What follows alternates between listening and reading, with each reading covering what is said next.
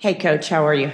Hey, Rachel. A couple questions for you. One, the first being, I know how relentless you are. You and I had a conversation after Sugar Bowl many years ago when you were at, not many years ago, but when you were at Alabama, and you were talking about waiting on the perfect job and wanting to take the perfect job and really, thinking about it.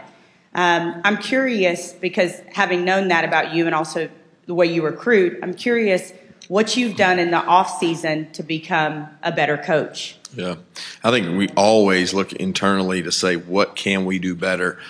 We do that as a staff. I hope each one of you guys do that, because I think, when you're green, you grow, and when you're right, you ride. And we're always trying to stay green. So we take our coaching staff places. Our guys went and visited several NFL places. Myself went and visited with Dan Quinn over at Atlanta Falcons, and got a lot of respect for him and shared some ideas. He's done a tremendous job with that organization. Visited with some general managers in the NFL, and just think that when you grow and you go get new ideas, it brings a freshness to your program that your players don't get bored with the monotonous same old, same old. One last one. Yesterday, Commissioner Sankey was talking about, and I really appreciated it, mental health. Mm-hmm. I'm curious, as a coach and somebody who's been around football for a really long time, what are you doing to break that stigma of, hey, I need to be tough, I need to be masculine, not talk about this? What are you doing in your program to address mental health, Coach? Yeah, Ron Corson, our medical staff, do a tremendous job. He's went out and hired 3 different people within mental health. They consult our players when they first get there. They meet with them. They talk to them. They visit with them. They develop relationships. They're around our players every day, and we talk all the time. If you need to speak to them, you need to spend time with them, visit with them. We encourage you to have that relationship. I've got a brother that works in the mental health field, and have been able to learn a lot from him.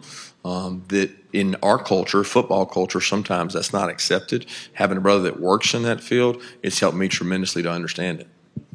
To your left, Coach, in the camera bank. Hey, Kirby. Carl Prather, WFF TV in Huntsville. Would you walk us through the progression of Monty Rice and the expectation for him, also with the rest of your defensive unit on defense?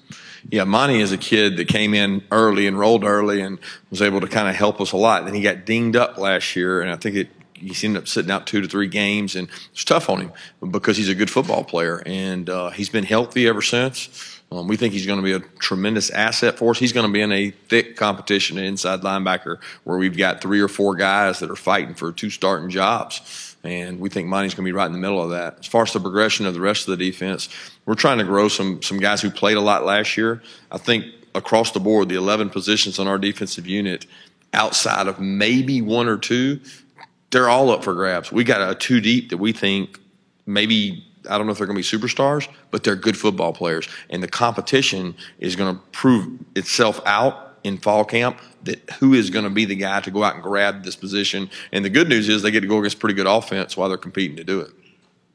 Up on the camera bank, blue shirt. Jim Cook, WLTX. Coach, can you talk about the progression of Chaney Tingle since he's been in the program? What you expect from him? Yeah, Channing was a bright spot for us last year, especially on special teams. He was able to develop. He was a kid that played a lot of outside backer in his high school program, had not played as much inside backer. We put him inside. He's really fast. He was able to play, made some plays in the SEC championship game, and that we kind of developed him as the year went on and felt like, hey, if we're going to get to where we need to go, he's going to have to be a guy that can play on 3rd down for us. He was able to go in and make some plays against Kentucky on 3rd down, made some plays against Alabama on 3rd down, and he's really helped us. Up on the camera bank, and please ask your question loudly. Hey, Coach Smart. Jake Crawford just in here talking about how he takes his role as a mentor very seriously. I want to know, how have you seen him develop, not just as a quarterback over the last 2 years, but also as a leader and mentor for his team? He does it through his actions. I mean, this guy is the epitome of what college football is about. Number one, he stands up for the right things. He's very strong in his faith. He lives it. I mean, he lives it and he breathes it, and he does that with our players in a way that is not rubbing it in their face. And I have a lot of respect for his ability to be who he is, be confident in who he is, and still lead our team.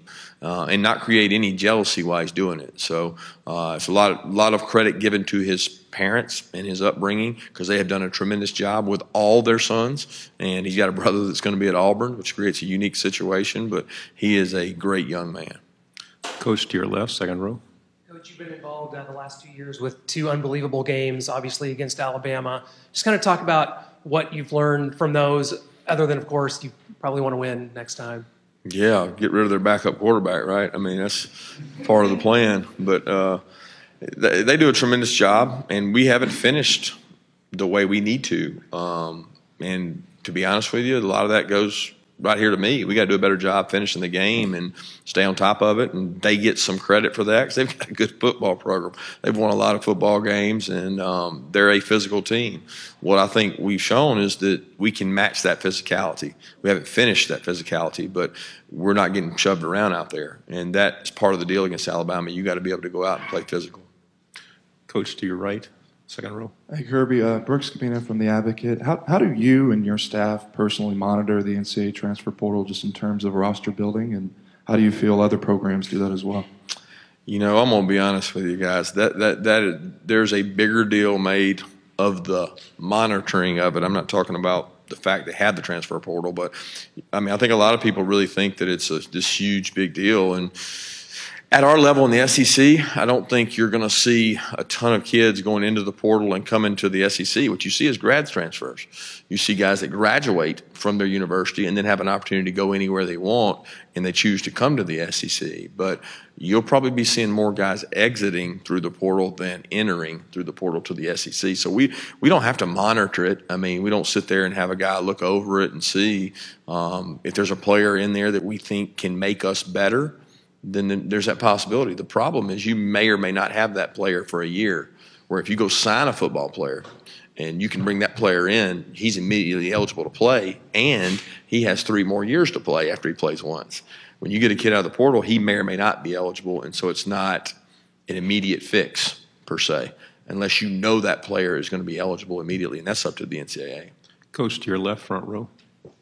Kirby West, Blankenship, WXI in Atlanta. Taking you back a few years with this one, what do you remember about Champ Bailey when he played at Georgia? Did you see any future NFL Hall of Fame tendencies when you were, I know you're not going to take the credit for it, but helping him along his way at Georgia? No, I'll be honest. He helped me more than I helped him. I mean, he covered people. He ran fast. He protected me in a lot of ways. But he was younger, and I say younger, a year below me. And then his older brother was almost a mentor, a very good person. I leaned on Ronald. So when I got there, Ronald was there, who was a good mentor for me, a South Georgia kid that came up to Athens. And then when Champ came, I felt like I owed him that same brotherhood. And he and I roomed together on road games, and he and I have stayed close. His son just came over and participated in our football camp. Shockingly, he won the fastest kid there. So it does help to have a father be a Hall of Famer, and my son probably won't be running that fast. But he is a tremendous person. Champ has never changed who he is, what he stands for. Tremendous mom, tremendous family. And it just gives me a sense of pride to see what all he's been able to accomplish, because he's never been a guy that it was about him. You know, he made some really Superman-type plays. I mean, I remember the guy playing receiver in like 98 snaps or something against LSU one year, going both ways. He had to get IV'd at halftime. Front row right here. Coach, good morning. Jeff Sintel, AJC Dog Nation. It seems like recruiting has changed a lot since even your first team at Georgia. New signing periods, accelerated timelines, your staff recruits nationally. But it seems like your program is slowing things down, going through its progressions a little bit. Can you just discuss the philosophy of how you guys have looked at a staff and maybe altered the old way to this new cycle? Yeah, it's definitely changed from the first year to now, and that has a lot to do with the signing date. The signing date changed everything. It sped everything up. It made it where if you don't sign guys in December, there may not be guys available. It's like being the back of the grocery store when you're going to get groceries and it's July 4th and they're all gone. So you want to go fill up your basket as soon as you can. We want to make certain we're getting the right kind of people and the right kind of players. I don't think enough is done on a kid's senior year. I think what you'll find in the SEC is maybe 80%, 90% of the teams spots are full going into the senior season where I feel like I need to look and see what they do in their senior season, because there's a lot of guys that have played really well. And you look at Bradley Chubb jumps out to me. He was a kid that was probably under-recruited, but when you watch his senior tape, he was a good senior player, but he had missed out on some opportunities at some SEC schools. So I would like to be able to evaluate guys longer, but once you have a player that wants to commit that is a really good football player, I think you've got to take that, especially if they've got great academics, because those two go hand in hand at the University of Georgia. So we don't necessarily want to be full, but we want to be able to go out and look at kids their senior year and find out how they're playing. Camera bank in the middle. Angela Moran from News 12 in Chattanooga. How do you think Jim Chaney is going to transform Tennessee's offense, and how are you preparing to handle Tennessee's offense now that he's on them? Jim will do a tremendous job. He's going to do a great job with the quarterback. He understands offensive football. He's very creative. He's done a tremendous job with us. He's been a guy who's thrown the ball every down in his career with Drew Brees and empty sets to running the ball and being really run-oriented at Arkansas and our place. So he can do a lot of things, and he's a talented coach. And he did a tremendous job for us in the time that he spent with us. So we wish him all the luck in the world except for one game. Coach to your left, standing up. Hi, Coach. Cole Pepper, Channel 4 in Jacksonville. There's been a lot of talk about the future of the Georgia-Florida game in Jacksonville. And a lot of the talk is centered around the impact that it has on recruiting or on-campus visits and so forth. Could you talk specifically about how you think that having that game off-campus in a neutral site has impacted your program and your recruiting efforts? Yeah, I think anytime you look at things from a self-analysis and you say, okay, let's do quality control. How can we get better? How can we grow? How do we improve? All the things that we were talking about earlier, where we go. How do we improve at recruiting? Getting opportunities to put your best foot forward to have people into your home. So you build a $63 million facility at your home location, and you want to develop relationships with kids. Every opportunity you miss to have a kid at your home is an opportunity to get better. We don't look at things from a scope of, well, we had the number 3 or number 2 or number 6 or number 10 recruiting class. That doesn't matter. We're trying to figure out how to get better. And the best way to get better is to have opportunities to present in front of those kids. Down your second row. Brandon Adams from Dog Nation. In 2017, you made the playoff with a quarterback at the start of the year as your backup. If you were to be thrust in that position again this year, given the fact that Jake was a really highly regarded recruit, is it fair to say that it'd be more difficult this year, given that your backup quarterbacks aren't quite the same level of prospect on paper Jake was then, or maybe Justin was a year ago? I don't know that you can go off the rating that Justin was or Jake was. At the end of the day, Justin was a true freshman backup. Jake was a true freshman backup. They both were highly regarded coming in. But I also think that we have a young man who has a lot more experience than either one of them had, being that he had an opportunity to come in for a fall and go through a fall with us. He had a chance to go to a Mississippi JUCO and be able to play. And there's no value greater than going and playing. And he went and played. So you could make the case that we would have a more seasoned veteran guy. Now, is he as talented as those guys? I don't know. I think that's yet to be determined. And I think he continues to get better. And we hope that DeJuan will be able to compete with him for that once he's cleared. Coach to your left, camera bank. Hey, Coach Smart. Simone Eli, CBS 42 in Birmingham. What would you say is the biggest coaching philosophy or belief that you have that you took from your time at Alabama with Coach Saban that you still use today?